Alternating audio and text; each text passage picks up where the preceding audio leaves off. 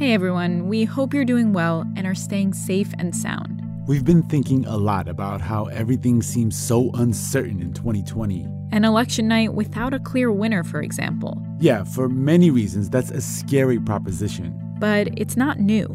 And we were reminded of this when we heard an episode from our friends at It's Been a Minute with Sam Sanders. About a week ago, before Election Day, Sam talked to two political reporters here at NPR, Mara Liasson and Ron Elving, about the 2000 election.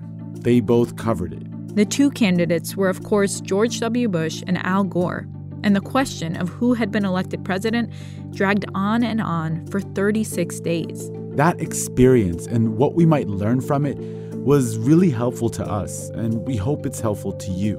And one more thing before we jump in. We wanted to let you know that we're bringing you another evening of Throughline Trivia. And this time, all three rounds are dedicated to our series, Misrepresentative Democracy, which takes a deep dive into the history of voting and how that history has shaped the United States. So mark your calendars for Thursday, November 12th at 8 p.m. Eastern, and go to nprpresents.org to RSVP. And to study, check out our Spotify Study Guide playlist, where you can listen to the entire series.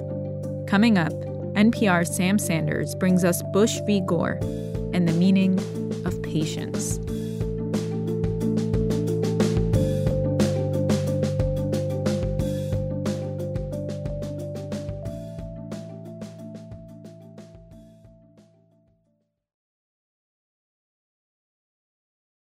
This message comes from NPR sponsor Capital One. Welcome to Banking Reimagined.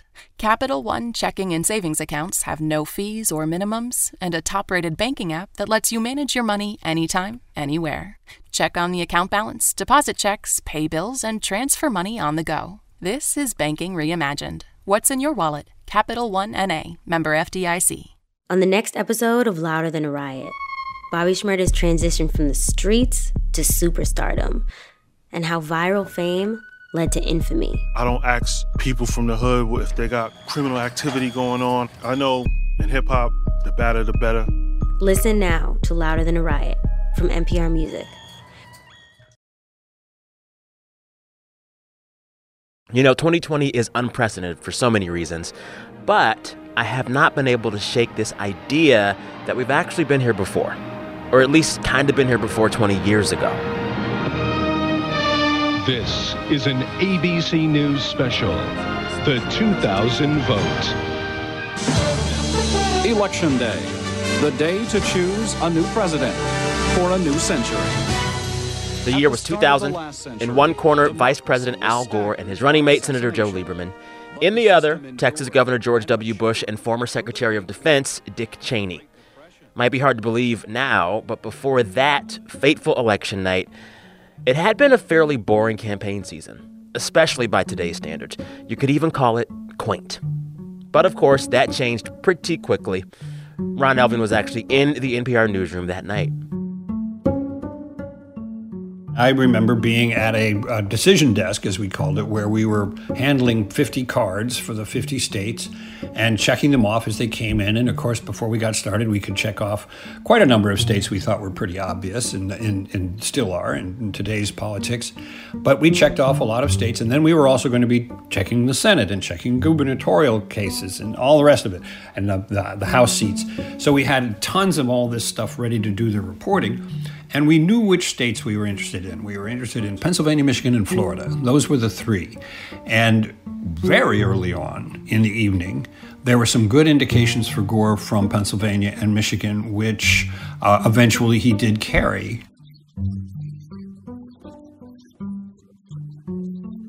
But the real fascinating thing was that the exit polls were showing Florida going for Gore. Now, if you give Gore Florida and those other two states, Pennsylvania and Michigan, it's going to be tough for him to lose, and he wouldn't have. But that was the early indication, and sure enough, right after 8 o'clock, when most of the polls in Florida had closed, but not the Panhandle, that's in the Central Time Zone, a lot of the television networks started saying, we project Al Gore the winner in Florida. ABC News projects that Al Gore wins the state of Florida in its 25 electoral votes. And knowing everything else we knew, that was making it kind of look like a big sweep for Al Gore that night. And For our part, at NPR, we were listening to a guy, the late Andy Kohut from Pew Research, who was our guru, and he was shaking his head and looking at the internals of the exit polls and saying they've got way too many women and way too many people of color and way too many younger people. This is not a representative sample, and we can't put our weight down on it. Florida goes for Al Gore. Now, folks, the equation changes. CBS News estimates when all the votes are in and counted, the Sunshine State will have plenty of sunshine for Al Gore. Now, I don't remember exactly who claimed to have been first, and it doesn't really matter, because what happened was Karl Rove, who was the campaign manager for George W. Bush, called the people at Fox, and he had some contacts there, and he said, "We don't think you can call Florida." And he had a lot of good reasons to say so.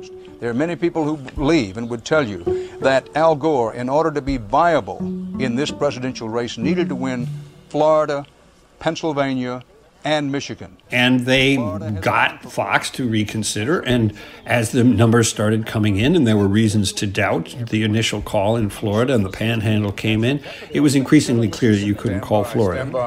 CNN right now is moving our earlier declaration of Florida back to the too close to call column. 25. George Bush, governor of Texas, will become the 43rd president of the United States at 18 minutes past. Claire Shipman, have they accepted the fact that they've lost the presidency tonight? Tom, they have. In fact, I just talked to Gore's campaign chairman, Bill Daley. He said that Gore has, in fact, called President-elect Bush. No word on what was said. I've been told a little bit more about this telephone call, this second phone call from the vice president to the governor. We know that what the governor said in response to what this retraction was do what you have to do. That's what he told the vice president. This has been one long, bizarre, exciting, frustrating, anxious-driven night of American presidential politics. It is not over, ladies and gentlemen. I remember being a junior in high school. The next day I go to class. I remember my AP English teacher rolls out the TV and just makes us watch CNN for the whole class because she's like, this is much more important than diagramming sentences. It's hard to overstate the weird period of limbo that night thrust the country into. It was 36 days of not knowing who won. What do you recall of that month being like? What did it feel like? What was going on then?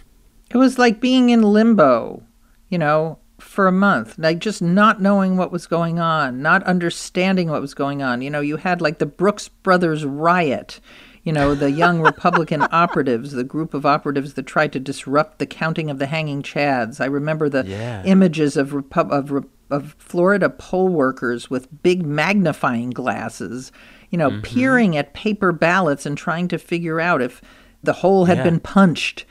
It was just bizarre. It truly was. And one of the people who marched into one of the counting rooms and shouted, "I'm from the Bush campaign, and I am here to tell you to stop." And everybody looked up from what they were doing and said, "Who is that guy? He's got a big white mustache, and he looks like some kind of lawyer. What is?" And it was John Bolton. Oh, my John goodness. Bolton, who would later be named to the United Nations representative for the United States by George W. Bush, and then later be the national security advisor for Donald Trump, who has now written a tell-all book excoriating Donald Trump. So he was a major figure at one juncture, storming around the state, announcing that he represented the Bush campaign, which I think in some respect he did, and that as a lawyer he could tell people what they were doing was illegal and stop. So there was a lot of random, that's the only word you can use, random It was a circus, activity. yeah. And if there's any place that makes for a good political circus, it sure is Florida. I mean, I just remember the visuals. It was insane. What was the big dispute between the campaigns? So the Gore campaign was asking for a recount, but only a certain type of recount. What was the Bush campaign asking for, and how did they differ, and what was that conflict? Well, Bush campaign wanted to freeze the count because they were ahead. And in the end, they won by 537 votes, I think. Yeah.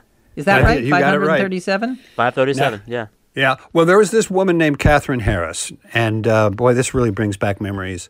She was the Secretary of State, and she was in charge of the count, the Secretary of State of Florida. She also had a sort of, official, not really important job with the Bush campaign in Florida. And she was an appointee to that job and a political ally of the governor of Florida, whose name was Jeb Bush and was, in fact, George W. Bush's brother. So for the Florida state officials to be in charge of this count struck a lot of people as a little bit on the biased side, but that's their job. It was their job. And when they had completed a count they thought they could call plausible and stand behind, they declared W the winner. And on the basis of that, thereafter, the legal onus was on Gore to say, what's wrong with the official count? Why should we not be taking the word of the Secretary of State and the governor and the various local officials who have certified these votes? What's wrong here, and why shouldn't we just declare the man the winner? All right, coming up, how that election night turned into election month and why Al Gore should have actually won. This message comes from NPR sponsor Yogi Tea. We know that sometimes finding a moment for yourself isn't so simple, but self-care doesn't have to be complicated. In fact, it can be as simple as brewing yourself a warm, comforting cup of Yogi Honey Lavender Stress Relief Tea. With soothing aromatics like lavender, chamomile, and lemon balm, this relaxing herbal tea blend encourages you to take a moment to pause, step away from the chaos of the day, and sip your way to a more stress-free state of mind. Find your flow with Yogi Tea. After months of campaigning, we are finally on the cusp of knowing what happens next in the White House and in the halls of Congress. The NPR Politics Podcast will be there with you every day with the latest results, and we'll tell you what you need to know in these uncertain times.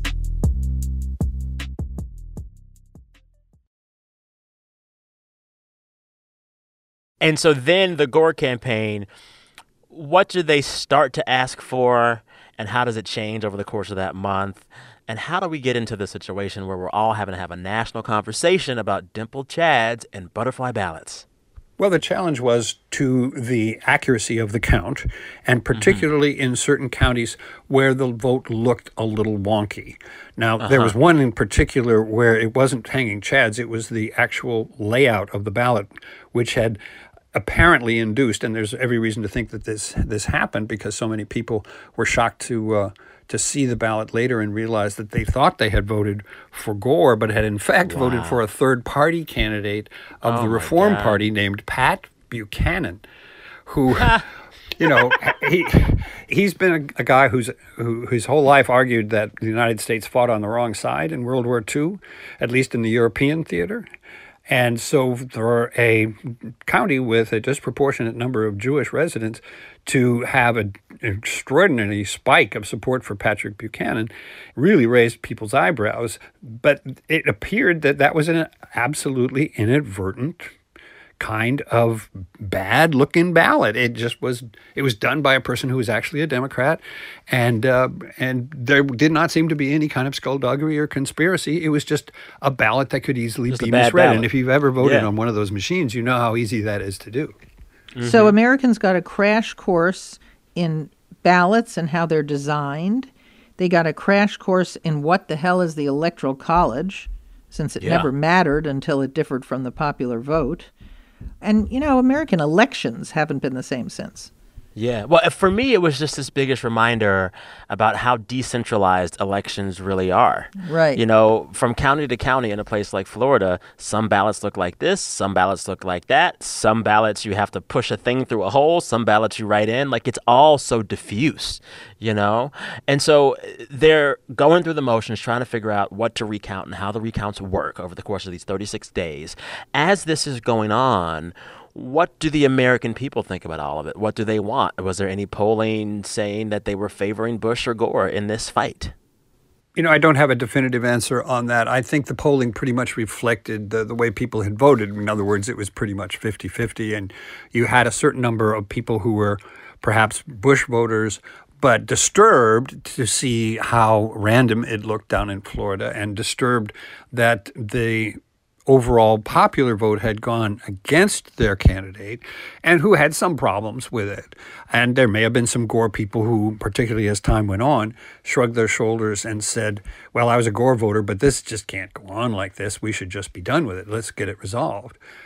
But by and large, people took partisan positions. There were crowds of people outside, for example, the vice president's residence, which is the Naval Observatory grounds in Washington, D.C. And people had signs that said, "Sore Loser Man," which was obviously a riff on Gore Lieberman. But they were down there chanting away outside his house, "Get out of Cheney's house," meaning Dick Cheney. Get out of Cheney's house. Yeah, he was the running mate for George W. Bush, and then, of course, would be vice president and have that as official residence for the next 8 years. And there's no doubt that the Gore campaign, the Democrats in general, in this contested part of the election, were way outmatched. Just every step of the way, the Democrats were outplayed. And you know, when you think about what this election meant, the consequences, I mean, the Bush presidency, and especially the aftermath of 9/11, which we have to assume Al Gore would have handled very differently. He might have gone into Afghanistan, but he would have not started a second war with Iraq. Exactly. Right. Yeah. And, you know, George W. Bush, for everything you might feel about him now in retrospect, took the lid off the Middle East, and it's, you know, never been the same for a generation. Yeah. You know, I want to talk more about what you alluded to, Mara, this infrastructure that was built up very quickly to deal with the aftermath of that election night in 2000. Watching these campaigns have to pivot from get out the vote to how do we count the votes for the next month. Why did Team Bush just have the better ground game in that regard? And what did it look like to see both campaigns have to build up an infrastructure that perhaps didn't exist before? Well, they were just tougher. They were more aggressive. You know, they had a plan, which is don't concede and, you know, try to freeze the election in place. And Al Gore, to my memory, Ron can correct me, never settled on a count every vote strategy. Now, you fast forward to today, and both sides have thousands of lawyers lined up to deal with election challenges all over the country. Is that an outgrowth of 2000? An outgrowth, I would say certainly an outgrowth of 2000, because in 2020, the fear is that you might have 6 Floridas or 7 Floridas. Oh, my God. Don't say that, Mara. Don't say that. It's an articulated strategy now. It was an emergency strategy in 2020. Right. It was run by James A. Baker III, and he was an extraordinarily competent manager of, among other things, other lawyers. He is considered one of the most skillful orchestrators, and if you will, and to use a more negative word, puppet masters, we have seen in American political life in the last half century. He got to Tallahassee, the capital of Florida. He said, this is where it's ultimately going to go down, and here's how we're going to organize our arguments, and here's how we're going to get everybody on the same page when there are news conferences, and we're not going to make this about George W. Bush. We're going to make it about Florida, and it all worked beautifully. And then, of course, in the end, and this is critical, because the Florida State Supreme Court pretty much was siding with the Democrats and saying, we got to do a lot of counting here before we call a winner. You had the state legislature, which is in Republican hands, saying, we'll decide. We're the state legislature. We'll just choose the electors who go off to the Electoral College in December. But the courts intervened. The state Supreme Court of Florida made a pretty clear ruling that they needed to count as many votes as needed to be counted to be sure. Democrats were real happy with that. But on the federal level, there was this Bush v. Gore case going forward, and that's where they had put their chips, because they knew if they got to the Supreme Court in the federal system, it would overrule or could overrule the Florida State Supreme Court, and that is exactly what happened on a 5-4 decision. Well, this is what is really underscored by retelling the story of 2000. The big thesis statement about American elections is that, in fact, no one person or entity is actually in charge. There are so many different institutions that govern the ways that we vote from place to place. No one's really in charge of it. We just hope that this really big spider web of voting stuff works together. Well, there's no one person, and it's not that no one's in charge, it's that no one is in charge. Yeah. And that's really a big distinction, and I'll tell you something. As crazy as it sounds, it has a silver lining. It's really hard to hack an American election because you have to do it state by state. Yeah, because we elect our presidents on a winner-take-all state-by-state system, not on a national popular vote system. So it's hard. All right, stay with us. We go back to the future and talk about how 2000 might really just be a giant playbook for 2020. God help us. Support for NPR comes from Newman's Own Foundation, working to nourish the common good by donating all profits from Newman's Own food products to charitable organizations that seek to make the world a better place. More information is available at newmansownfoundation.org. So then, in spite of all of that, this case still ends up at the Supreme Court, a Supreme Court that skews a bit conservative in that day. And the central question was, did the Florida Supreme Court violate Article 2, Section 1, Clause 2 of the U.S. Constitution by making new election law? And also, to this other question, did the different standards for recounts from county to county violate the equal protection and due process clauses of the Constitution? What is their big argument in their ruling? The big argument in the ruling, and here again, I mean, there are others who have really made career-long studies of this, but let me just shorthand it by saying they didn't think that you could overrule the ruling of the state authorities, that is to say the Secretary of State, the governor, and so forth, the people who had decided that W. Bush had won. You couldn't overrule that with a court decision because there was no way to recount the state with a common standard. That because there were so many differences and because there was no common standard for determining what was a properly cast ballot, that it would take forever. And you can't wait until forever to know who the president of the United States is. Yeah, and you know, what's so interesting is, if I remember correctly, they also, as part of their ruling, said this should not be considered a precedent. Really? Yes, that's right. This is a one-time only thing. We're just helping our friend here, the Republican candidate, but this shouldn't be applied equally to other situations. Isn't the whole point of every school Yes, isn't the whole point of Supreme Court decisions to set precedents? Yes. Yeah, and I don't know how you would measure this, but there's no doubt that on the long march of the Supreme Court to being seen as a partisan institution that's just an arm of the party that nominated the majority of its members, this was definitely a step along the way. Oh, it was a long step. And I would say that anybody introducing that argument or anybody introducing that discussion would always start with Bush v. Gore. I mean, it was so clearly, it was a partisan split of 5-4. We have the recollections of some justices who have left the court since, talking about how very divisive it was within the court, talking about how, first of all, even just the question of whether or not they were going to hear the case was highly divisive, and how it's really strained friendships on the court and really made it hard for people to feel the same way about their colleagues on the court, and deeply aggrieved by the way it went down and what it was going to cost the institution in the long run in terms of its prestige. And not to mention that it installed, a president who had gotten fewer votes. And this is a thing most people never thought about the Electoral College, because the Electoral College so very, very rarely diverged from the national popular vote. But it did that time. And the Electoral College is something that strikes the majority of Americans as inherently unfair. It just seems unfair that the guy who wins the most votes should not become the president. Like, why is that? And yet. It's happened now twice. And I think kind of a thought experiment is, how many more times can this happen before large numbers of people give up on the system, think it's so inherently unfair that it destabilizes the system? I don't know. I don't think we can have any more of these split decisions. Wow. Yeah. As two political journalists, how did y'all feel when the Bush v. Gore ruling was issued? What was your first take? Wow. Okay, you were surprised by it. Yeah. Why?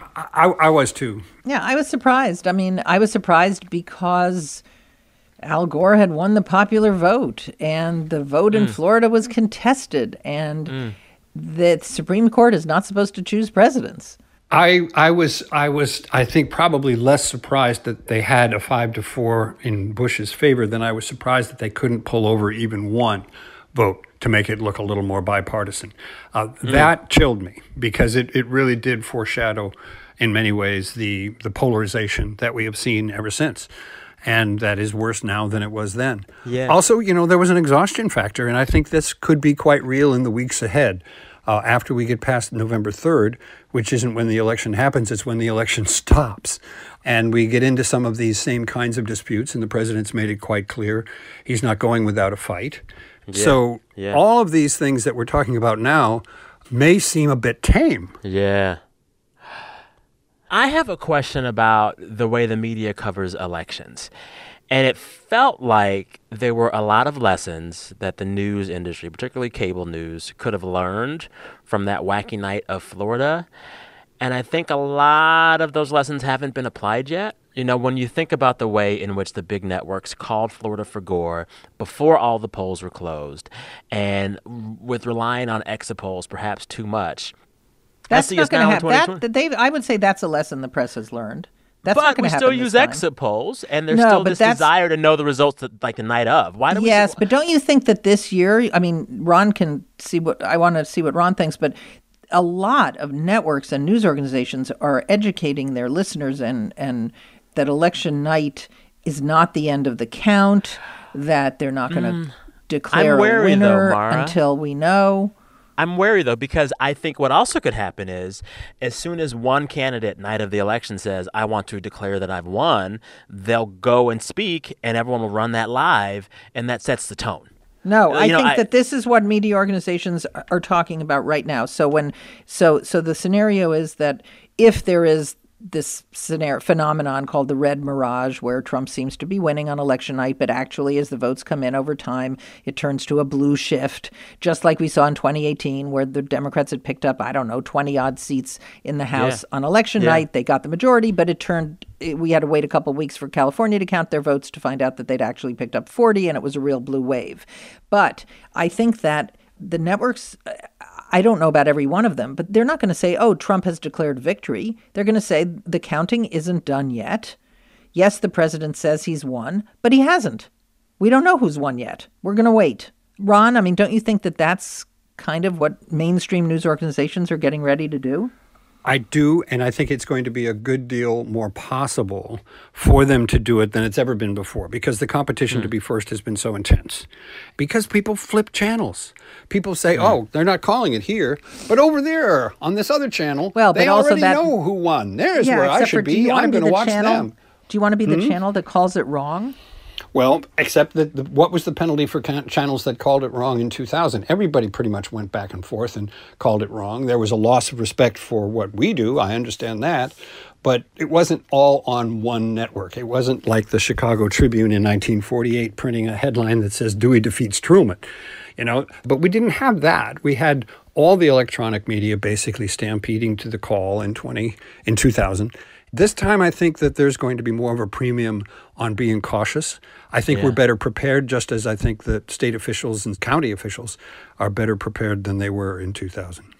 Yeah. When I think of what got us to this moment, this 2020 moment in our politics where everyone seems mad at everybody, everyone is partisan and divided, and there are more questions than ever about how the election will work, it seems as if there's no bigger moment that kind of can explain it all than election 2000. Is there any other moment that, better sets the table for what we're dealing with now? I can think of maybe the rise of Newt Gingrich, but are we really just living the legacy of 2000 right now? In a lot of ways, we are. Yeah, Florida's the template. Florida is the template, and those who don't have memories of it need to go back and take a look and see what happened, see what the issues were, and think about how that would play out in a 2020 context. Yeah. What is the biggest lesson the American people should take from the 2000 recount as we prepare for election results this year? Count every vote and wait until they're counted to declare a winner. There you go. Yeah, I like that. Be diligent. Be diligent about voting and be patient about finding out who won. Yeah. I can't tell you how happy I was to have this chat with you both. It takes me back to my NPR Politics days, and I just love learning from the two of you and absorbing some of that wisdom. And I miss you both very much. Well, me too. We miss you too, Sam. Take care. Thanks again to NPR's Ron Elving and Mara Liasson. You can catch more of them whenever you want on the NPR Politics Podcast. All right, listeners, don't forget we're back in your feeds this Friday with another episode. And on those Friday episodes, we hear from you. Record the sound of your voice sharing the best thing that happened to you all week. Email that file to samsanders@npr.org, samsanders@npr.org. It could be on the show. You could be on this show. All right, till Friday, thank you all for listening. Stay safe. Be good to yourselves. I'm Sam Sanders. We will talk soon.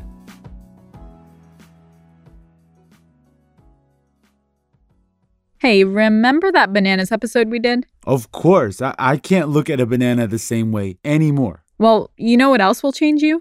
Oh, here it comes. Brewline Coffee. It'll change you just like our episodes. Get your own bag at nprcoffeeclub.org.